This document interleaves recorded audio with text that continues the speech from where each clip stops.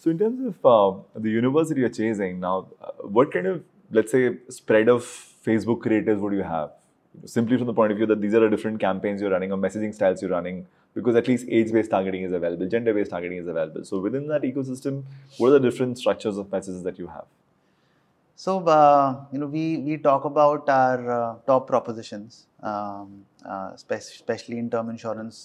There are 4 or 5 top propositions that work for us. And we have a good interplay in terms of what type of creative and placements we're using to take those That to is market. covered. But for the largest time, we were dependent on statics. So 90 to 95% of our creatives on Meta were statics, because all the video creatives that we had gone live with were majorly an offshoot of the brand films that we had done, and we had basically adapted them for digital, right? But they never won in terms of driving ROI for. Because the resonance of the message might be diluted if you're just doing brand play, right? That was also, but second, we realized that, again, as I was coming to the point, that users are looking for more relatable content.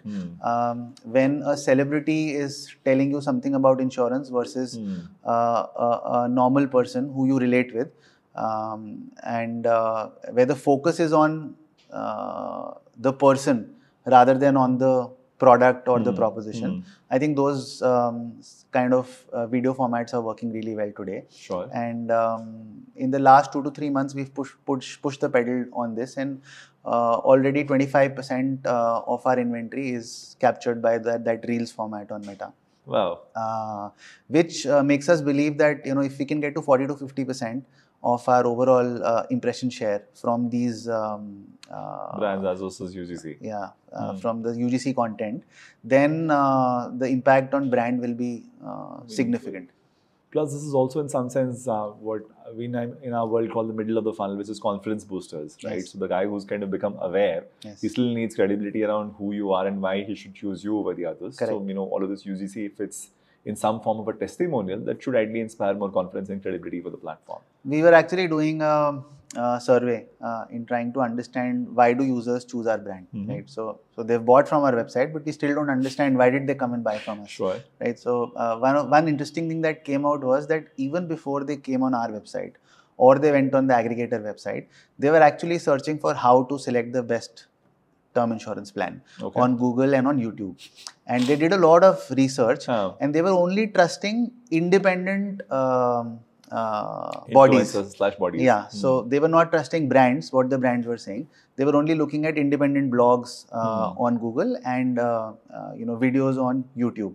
And they happened to recommend Max Life basis various parameters. So product design kind of. Let's say the market share, the product features, the service, claims paid ratio, which is an important part in our industry.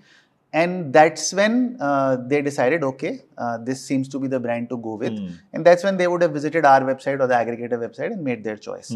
So the research stage, when actually the decision is happening of which brand to choose, we're not even present. And you can't even be present.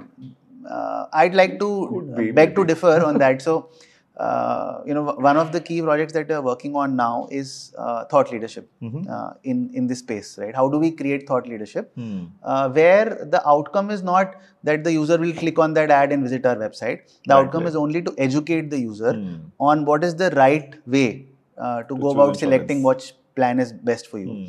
And maybe then at least we'll be able to participate at the research phase and have a better understanding of what the customer wants. Would this be done on your own website, or would you end up creating a separate real estate for this? So we've, I don't want to disclose too much information, but there's a portal that we're working on, which is a content aggregator platform. And similar to what an Investopedia would do or a TripAdvisor would do. It's very top of the funnel, very education focused kind of content. So we're working on that. Very interesting. So